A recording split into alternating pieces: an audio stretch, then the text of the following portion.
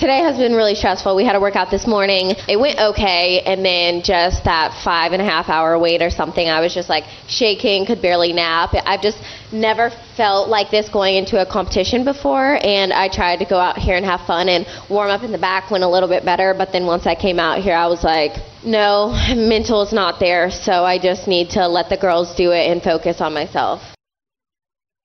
That's Simone Biles right there, pulling out of the gymnastics competition. The U.S. takes the silver. DJ and PK, brought to you in part by The Warehouse. Join Hans and Scotty G Friday at The Warehouse from 10 a.m. to 2 p.m.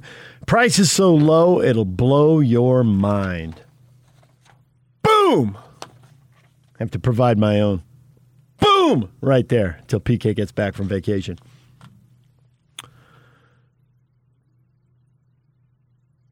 We're going to talk with Riley Jensen here in a minute. Riley Jensen, former Utah State quarterback, worked here at the Zone for a while. Now he's got his own company, and he is a mental performance coach working with Real Salt Lake and working with Utah State, Weber State. He's got other clients as well.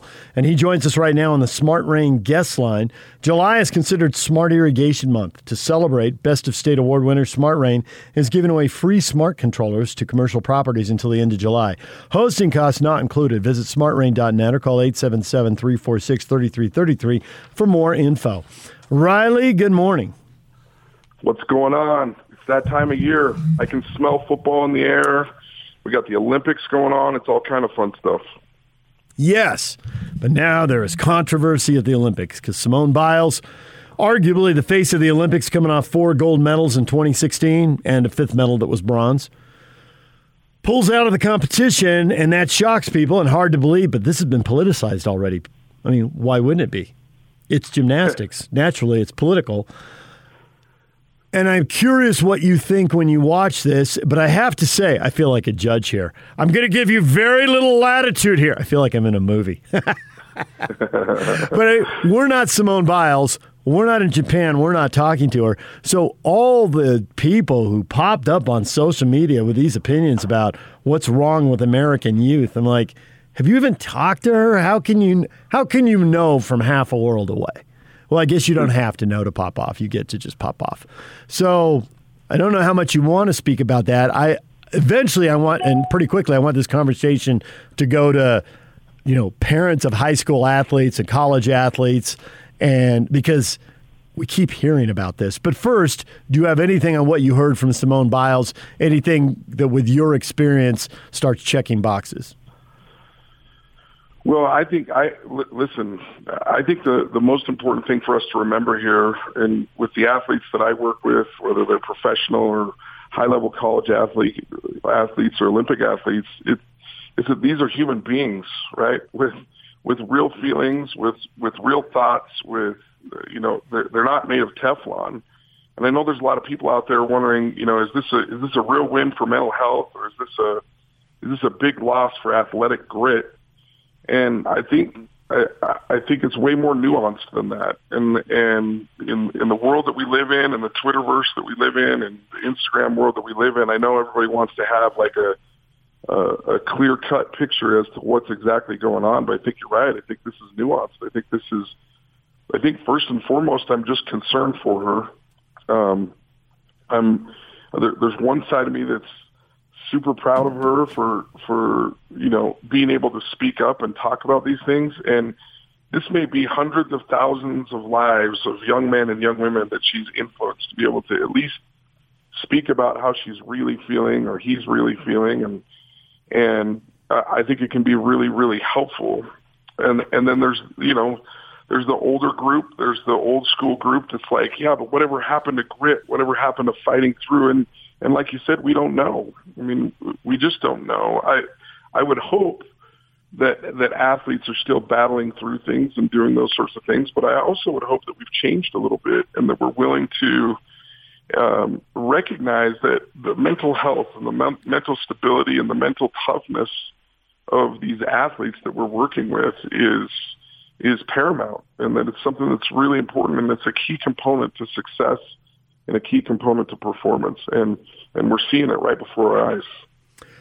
Well, I find it hard to believe that I was reading stuff about grit last night. I'm thinking, well, you probably don't win 4 Olympic gold medals without grit.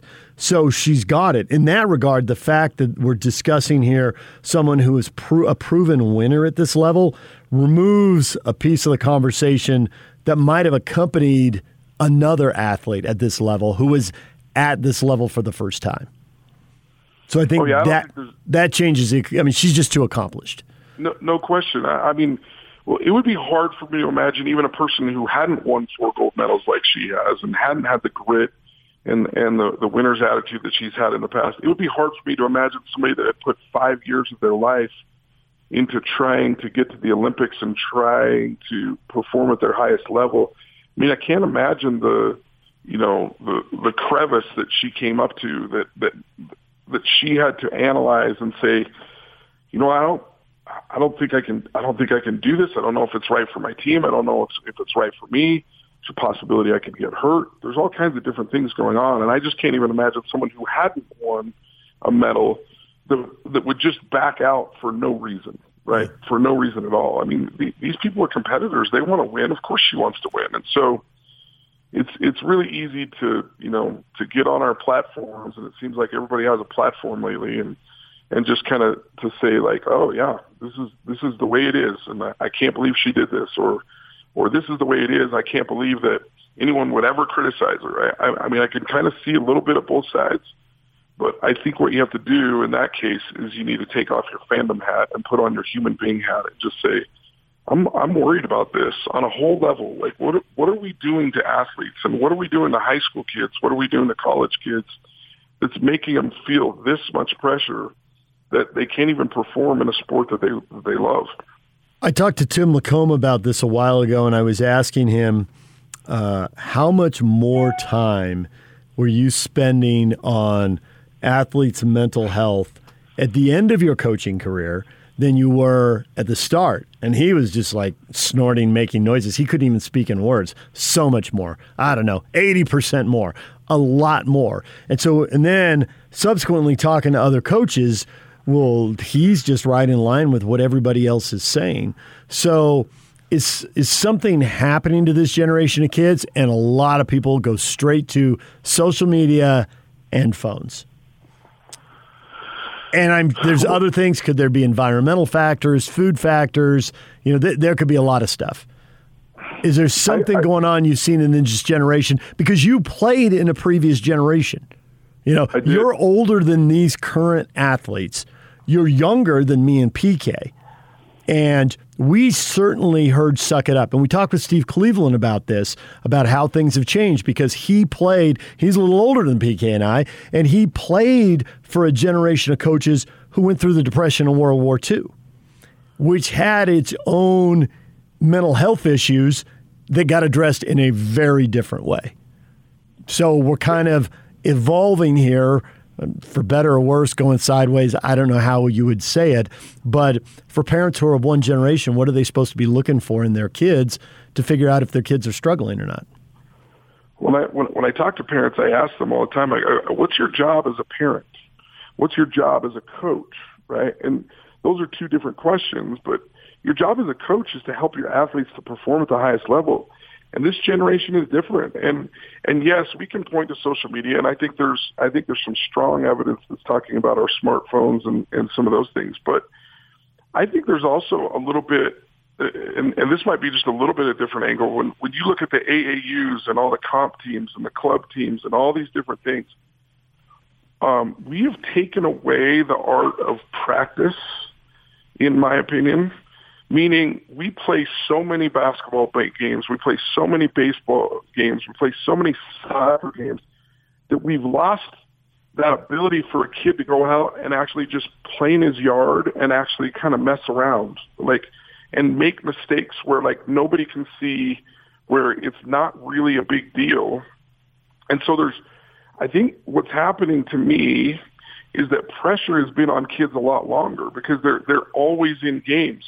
When I was young, David, when I was learning how to throw a curveball for Little League Baseball, I probably worked on it for 2 years in practice in the backyard with my dad, messing around with my brother, kind of messing around with the sweat on my forehead to see if I could get it to move more, all that kind of stuff. You cheater. Yeah, before I ever actually like put it into a game or actually threw a curveball in a game. And now you're talking about 8-year-olds, 9-year-olds on comp teams, and you're learning a curveball on the fly, and you're learning it, and you throw one up around somebody's eyes, and they hit a home run, and all of a sudden you feel all this pressure, like you let your teammates down, you let your dad down, you let your family down. And I think we can do a better job as parents of just telling our kids that we love to watch them play, regardless of outcome. I mean, it's a really good thing to say to your kid is like, I love to watch you play. And then as a coach, like being really, really attentive as to why you want them to do things the way that you want them to do it. It's really hard to do as a coach. It used to be old school coaches were like, well, you do what I say because I'm the coach, and that's what you do. Well, this generation wants to know why. Why am I doing this drill? Why am I making this effort? And when they know why, they work just as hard as any generation ever has. But that's harder work for coaches. But I tell coaches all the time, but if you want to win and if you want to be a good coach, you've got to make that extra effort. It's different now. And whether you like it or not, it's different. Athletes are different. And I think we're seeing this, right? We're seeing that athletes, as much as they win, they still have their frailties and their weaknesses. And I think it's okay for us not to be okay. I think it's okay for us to admit that something's not quite right. Now, what the reaction is to that, I mean, there's always going to be consequences to that. There's always going to be the fanatics out there that say different things and do different things, but that's why we have to tune out a little bit, and we have to focus on what's most important now. Not to debate anything you said, but I just think additionally, a separate chapter, there seems to be a baseline of stress and anxiety that people are bringing to, it doesn't matter what. I mean, it could be bringing it to sports. They could be bringing it to music. They could be bringing it to the classroom. They could be bringing it to drama, whatever. There just seems to be a baseline of stress and anxiety. How do you get people to deal with that? Well, I think part of that falls into this there's a huge problem in our society with perfectionism. If I had to tell you how many people that I deal with on a day-to-day basis that are dealing with perfectionism, it's a large number. Over 80% of the people that I work with are perfectionists. And what that does to us is it sinks our boat before we actually get into the battle, right? And we just have to be careful about that. And what I'm trying to switch things to is helping people to realize that it's important to try to be excellent, not perfect. And excellence is a whole different stage. And here's how I'll explain it to you. I think when I ask people, if I were to ask most of our listeners, who do you think the most successful program in the country is, they'd say Clemson, they'd say Alabama, Well, and then I turn to them and ask them, so has Alabama won the national championship the last 5 years in a row? No, LSU's won it, Clemson's won it. Whatever team that they select, they haven't won it all in a row. But Alabama or Clemson is always knocking on the door. They're always in the conversation, or Ohio State's in the conversation. And so that's what excellence is. It's not being perfect. It's just that you're always in the conversation and you're doing your best to be in the conversation. You're going to win some, you're going to lose some. But when we become completely outcome focused, which it's hard not to do, right? But when we're completely outcome focused, we're setting ourselves up for failure, because there's always going to be somebody with a nicer car, a bigger house, more prestige, who's a better athlete than you, who runs faster than you, who jumps higher than you, and you're just setting yourself up for failure. You can be really, really, really good at something and be really good at what you do, and maybe not be the best in any particular category.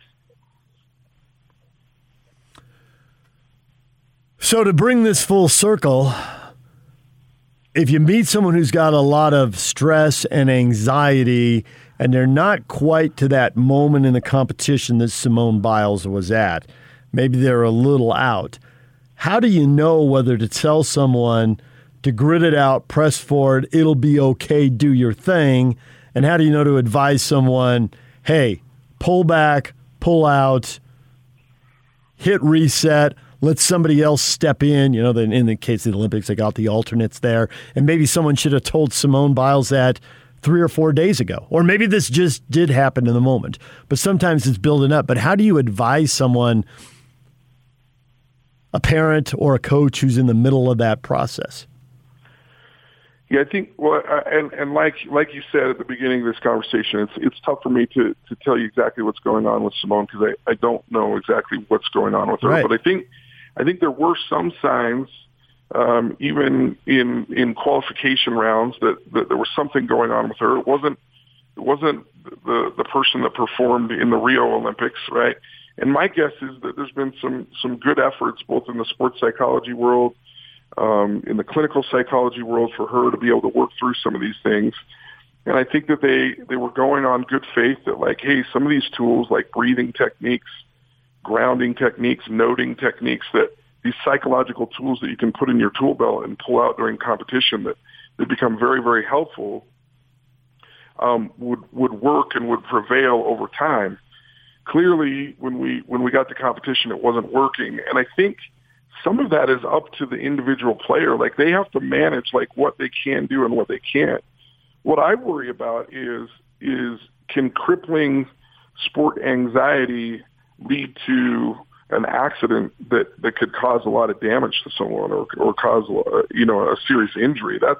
That's where I start feeling like it crosses the line. Like, if I feel like somebody is not able to or uses the tools and is unable to see any sort of a difference in their anxiousness or in their nervousness or in whatever it is that they're feeling, and then they're going to go do, a triple flip with 2 twists and try and land. I mean, that's where I think this is a little bit different line than maybe some different things that we've seen where, she's 10, 11, 12 feet in the air upside down.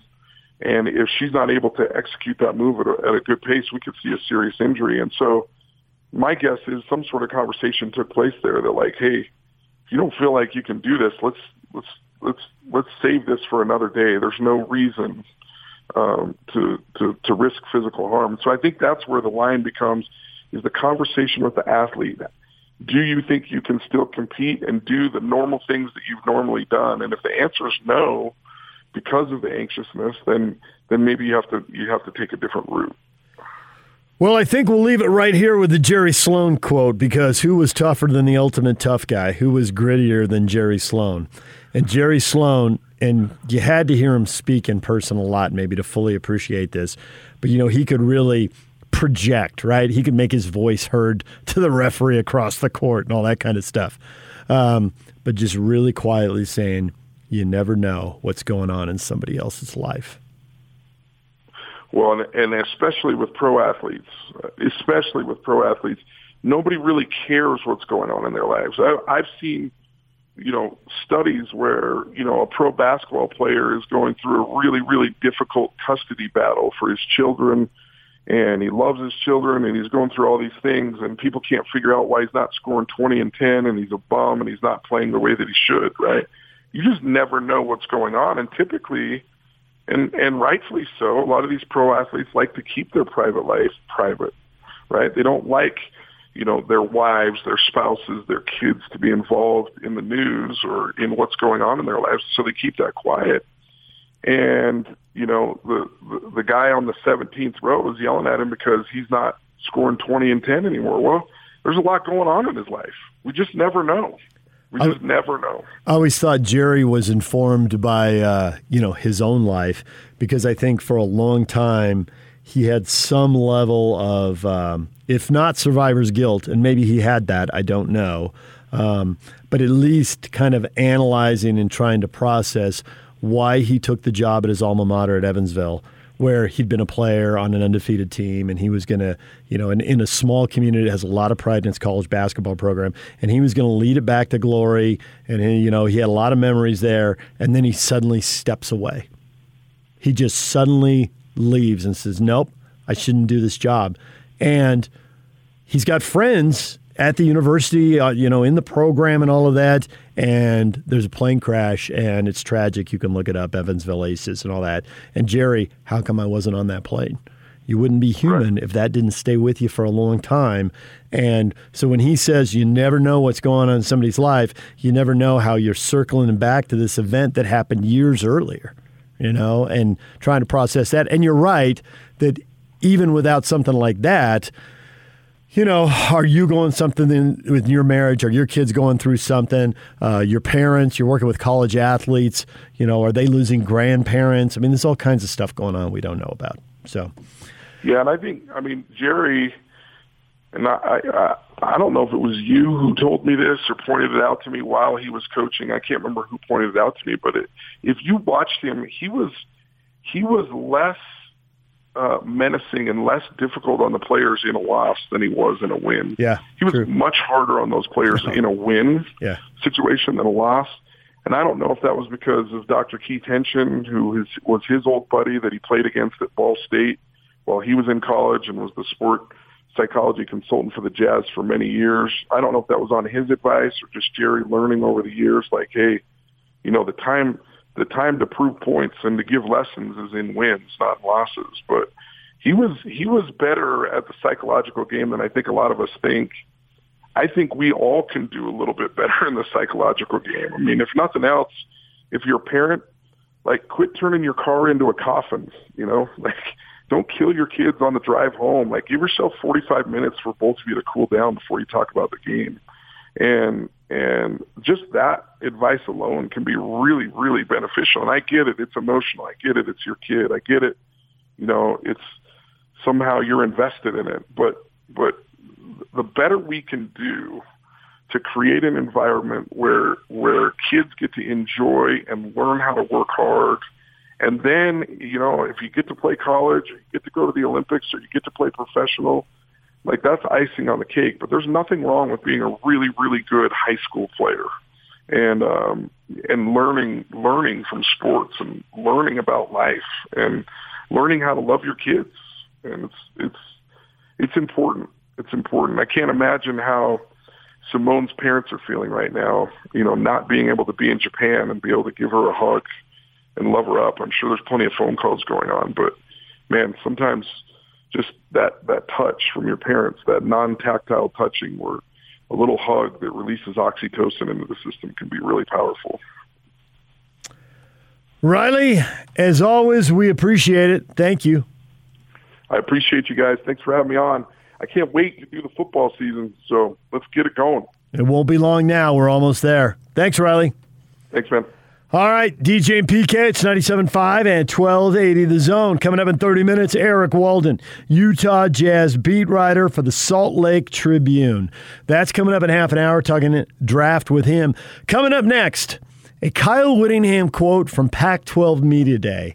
It's ominous. It needs to be taken seriously. It's one of those times when Kyle is quietly telling us the truth. You need to listen to it, read it again, absorb it, and think about what it really means. He's telling you the truth, not trying to hit you with a sledgehammer, but the truth is a sledgehammer. And we'll get to that next. Stay with us.